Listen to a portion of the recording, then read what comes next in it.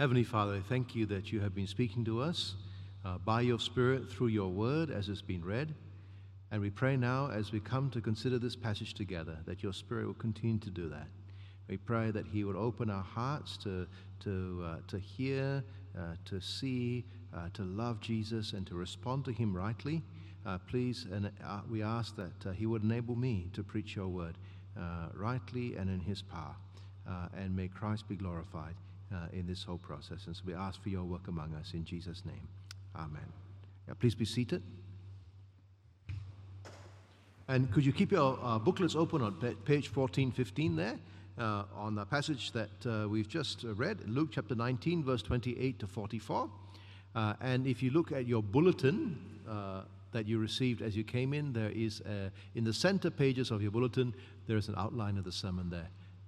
With a couple of cross-references, so it might be helpful to have that open in front of you as well.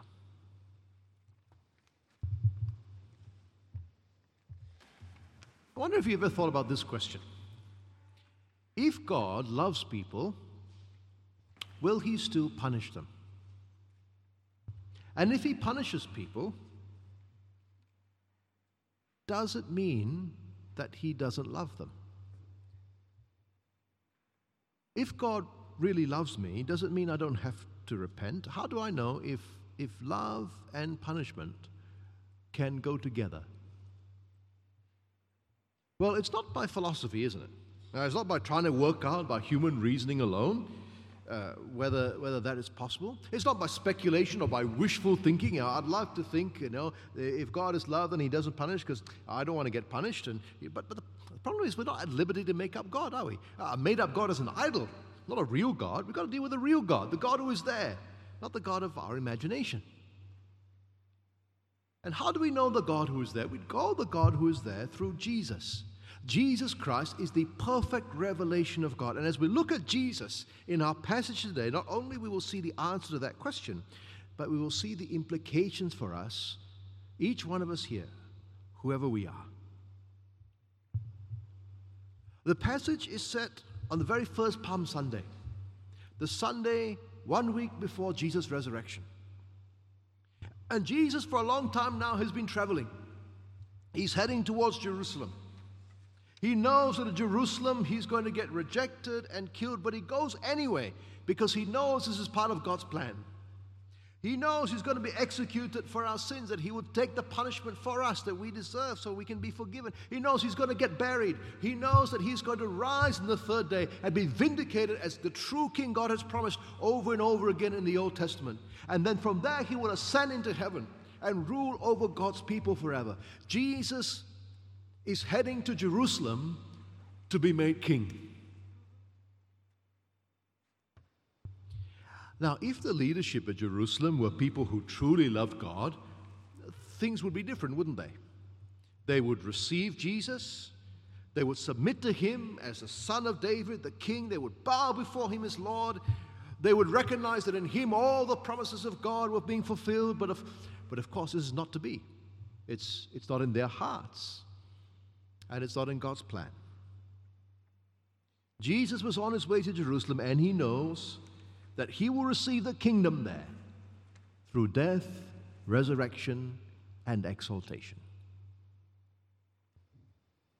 And now he's getting close. Soon he will arrive in the city. In verse 29, he's drawing near to Bethphage and Bethany, only about a mile or two outside the city. He's at the Mount of Olives. And he sends two of his disciples into the village with some very strange instructions. We read about them in verse 30. Go into the village in front of you, and on entering you will find a colt tied on which no one has ever yet sat. Untie it and bring it here. If anyone asks you why you are untying it, you shall say this: the Lord has need of it. Now, we don't know if Jesus has made arrangements beforehand with this person, and so this is a code that he's telling him to use, like a secret password for the owners, or if he's using supernatural knowledge and he's requisitioning transport, something that ancient kings had the right to do in that world. Whichever way it was, It all happens just as he says. They find the colt, and the owner asks them, why are they untying it? And they say, the Lord has need of it. And they bring the colt to Jesus. And then they do something that's really unusual. You see, pilgrims to Jerusalem would normally actually dismount from whatever beast they're riding and walk the final way of their pilgrimage. But the opposite happens in verse 35. In verse 35, they bring the colt to Jesus, they throw their cloaks on it, and they set Jesus on it. So Jesus is now riding the colt. Why? What's the significance of that? Well, in the Old Testament, back in 1 Kings 1:33, King Solomon, David's literal son, had ridden on David's donkey to be anointed king. And so another son of David had come into this very city 1,000 years before to be made king, riding on a donkey. And then, of course, there's Zechariah 9:9 in your passage in front of you. Rejoice greatly, O daughter of Zion. Shout aloud, O daughter of Jerusalem. Behold, your king is coming to you. Righteous and having salvation is he, humble and mounted on a donkey, on a colt, the foal of a donkey. There on the outline, you see it? God's king who would save Israel would arrive in Jerusalem on a colt. But riding on the colt is not the only thing that happens. Look at verse 36. As he rides along, they spread their cloaks on the road. And again, there's precedence in the Old Testament. In 2 Kings 9:13, the people spread their cloaks on the ground before Jehu when he is proclaimed king of Israel. For the ancient mind, clothes represent their wearers. And so spreading your clothes beneath someone is a sign of submission to them. They're saying, yes, Jesus is king, and we express that by spreading our garments before him. And Jesus comes in, he's saying, by riding on the donkey into Jerusalem, that he is God's promised king. The disciples are saying, he is God's promised king. God's promised king is about to arrive in Jerusalem, his capital city, for his coronation. Now, when a king arrives for the coronation, you can expect a lot of fanfare, can't you? You can expect crowds of people to be acclaiming him. With shouts like, long live the king, or Daulat Tuanku, right? Or something like that, depending on which culture you're in. And that's what happens. As he comes even closer to Jerusalem, he's coming down now from the Mount of Olives, down on the Jerusalem side. Verse 37. The whole multitude of the disciples began to rejoice and praise God with a loud voice for all the mighty works they had seen. These are the disciples who have come with Jesus. They've come all the way. They've seen Jesus. He's healed the sick. He's made the lame walk. He's made the deaf hear. He's given blind their sight. He's calmed the storm. He's fed the multitude. He's raised the dead. He's cast out demons. He's cleansed the lepers. He has, over these last 3 years, been doing things that point to the fact that God had come to save his people. He's done the works of the Messiah, God's promised king, in fulfillment of prophecy. They know what's going on. And they praise God in verse 38, saying, Blessed is the King who comes in the name of the Lord. Peace in heaven and glory in the highest. There is no doubt about it now. Jesus is God's promised king, and this crowd of disciples recognize him as king, but not only that, they acclaim him as king. And friends, as we celebrate Palm Sunday today, it is indeed right that we should acclaim Jesus as the King. He's the King who not only fulfilled all of God's prophecies and entered Jerusalem that day, he's the King who went on in Jerusalem to die for you and for me. He is the King who loved us so much that he was willing to take our place under the wrath of God for our sins so that we can become part of his people. He's the King whom God the Father raised from the dead and exalted as King over every inch of his whole creation. And so today we join with people from all over the world in acclaiming him. He deserves all the glory. He deserves all the laud, all the honor. For he is the perfect, just, loving, rightful King of every man, woman, and child on this planet. But we don't just acclaim him as the king of everyone, the rightful king of everyone. We bow before him as king of our lives. He deserves our allegiance. He deserves our obedience. He deserves our loyalty. He is our king, your king and mine.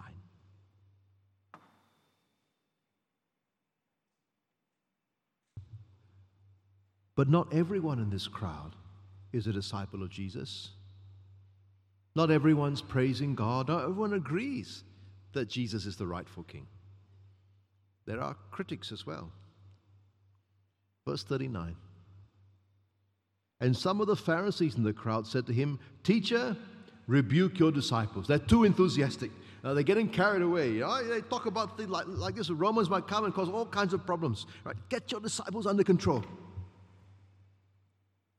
But Jesus wasn't about to do that. What the disciples were doing, actually, that was perfectly appropriate and right. And not only right, in fact, it's ultimately inevitable.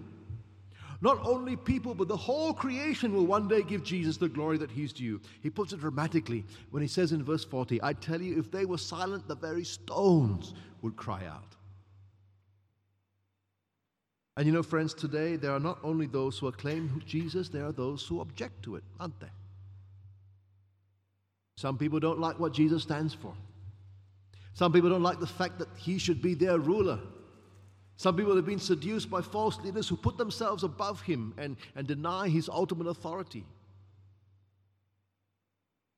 And here on this first Palm Sunday, we see the religious leaders in a city where God's king was meant to reign object to Jesus being acclaimed as king. An ominous foretaste of how he will be received in the city.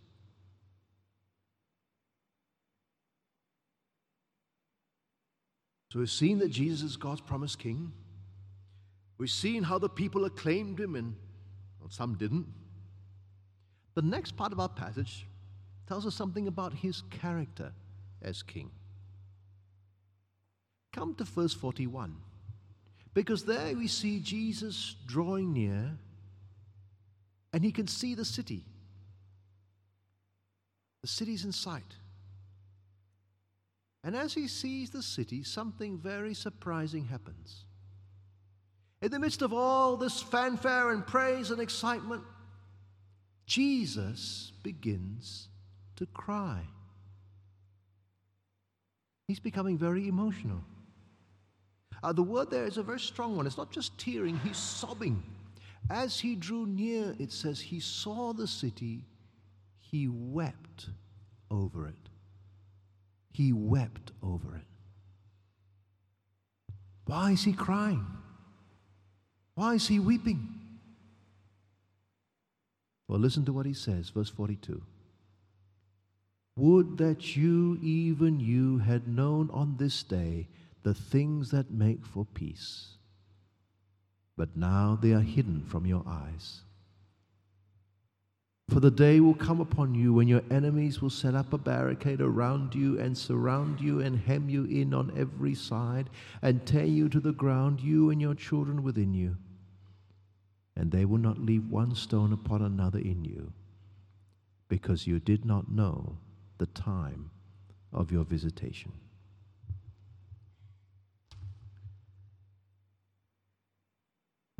In Jesus Christ, God had come to save his people. But his salvation was about to be rejected. Jesus would be tried in a sham trial.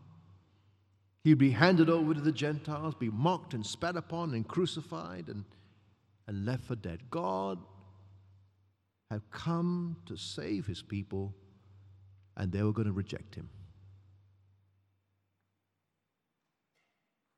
600 years before this, God had punished Jerusalem for their sin.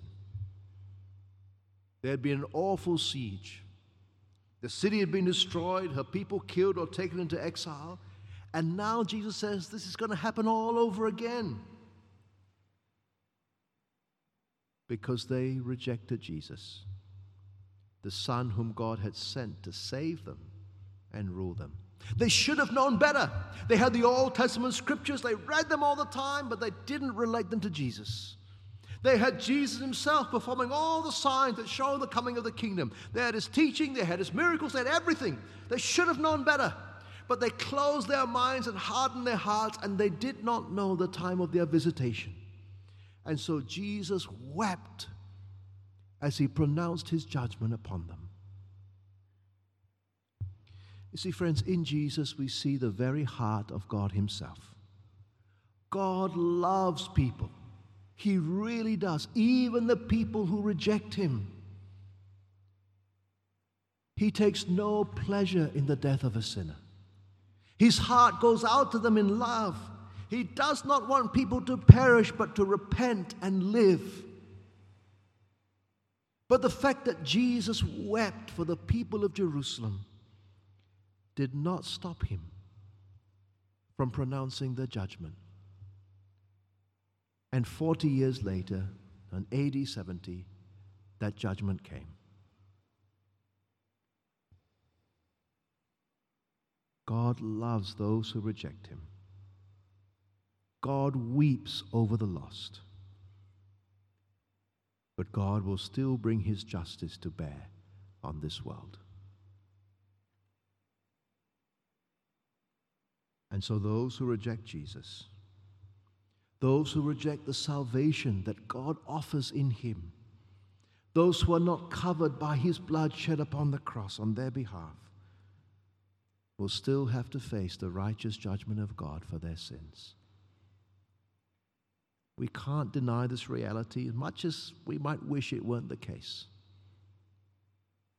But we can never talk about God's judgment or hell in a kind of a smug or unfeeling kind of way. We can only do so with tears. Because God loves people, even the ones who reject him. And yet at the very same time brings them to judgment. We know these things go together because the God whom we know is the God who is revealed to us in Jesus Christ.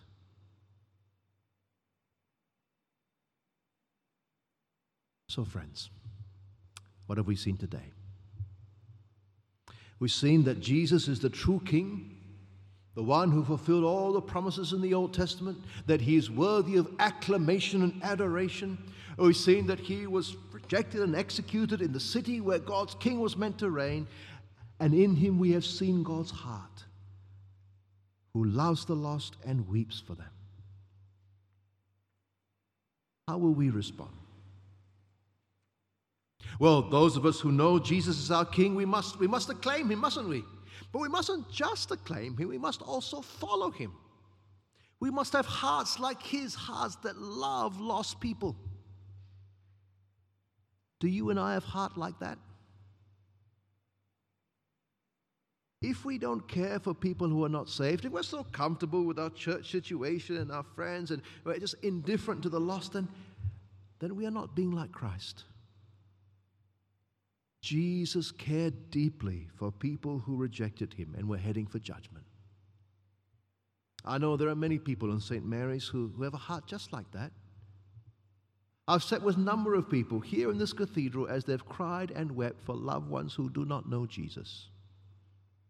And if you cry and weep for someone who doesn't know Jesus, then know this: God cries and weeps over them as well. He loves them even more than you do. He is never indifferent. He loves people passionately, even those who reject him. We are to weep for those who reject Christ and be genuinely sorry for their future. Yet at the same time, we must not allow our wishes to blur our thinking about God's perfect and righteous judgment.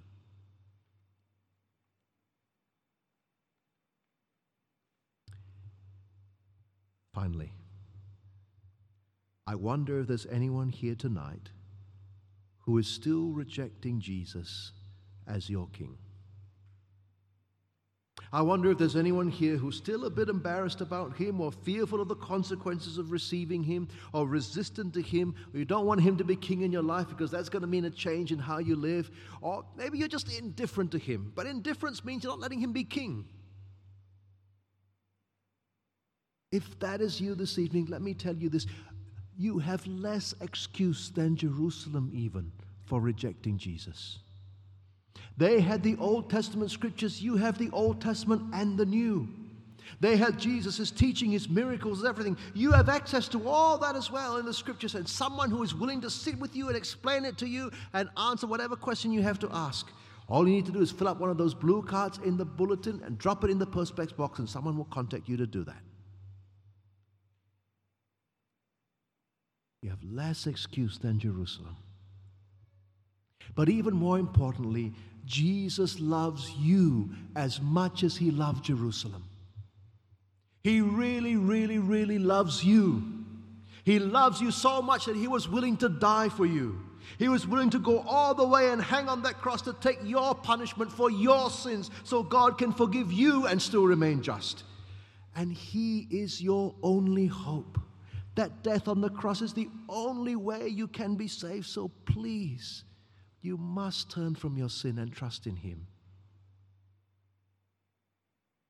You must let him be your king. Do not go the way of Jerusalem. Now is the acceptable time. Today is the day of salvation. Let's pray.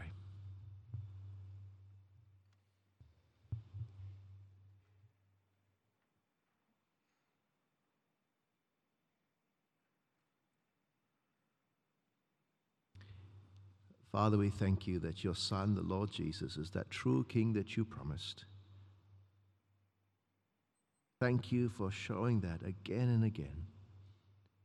Thank you for all the things that he did, the signs, the miracles, all the fulfillment of all the prophecies. Thank you ultimately that you raised him from the dead and vindicated him as your king. And as the crowds acclaimed him as king so many years ago, we acclaim him as our king today. And we pray that you give us hearts that beat like his. May we have hearts that really do love other people. May we be people who are genuinely concerned for the lost. But may we also have hearts that know the truth about your judgment and don't water it down because that's how we'd like things to be. And Father, we pray that if there are people here who are still not trusting in your Son, if there are people here today who have not yet submitted to him as their Lord and King, who intend to face you on the judgment day without the salvation that he brings, please have mercy on them and send your Spirit to open their hearts and soften their hearts. May they trust in Christ crucified for their sins and hand their lives over to him to rule as their King. Please, we ask this in Jesus' name. Amen.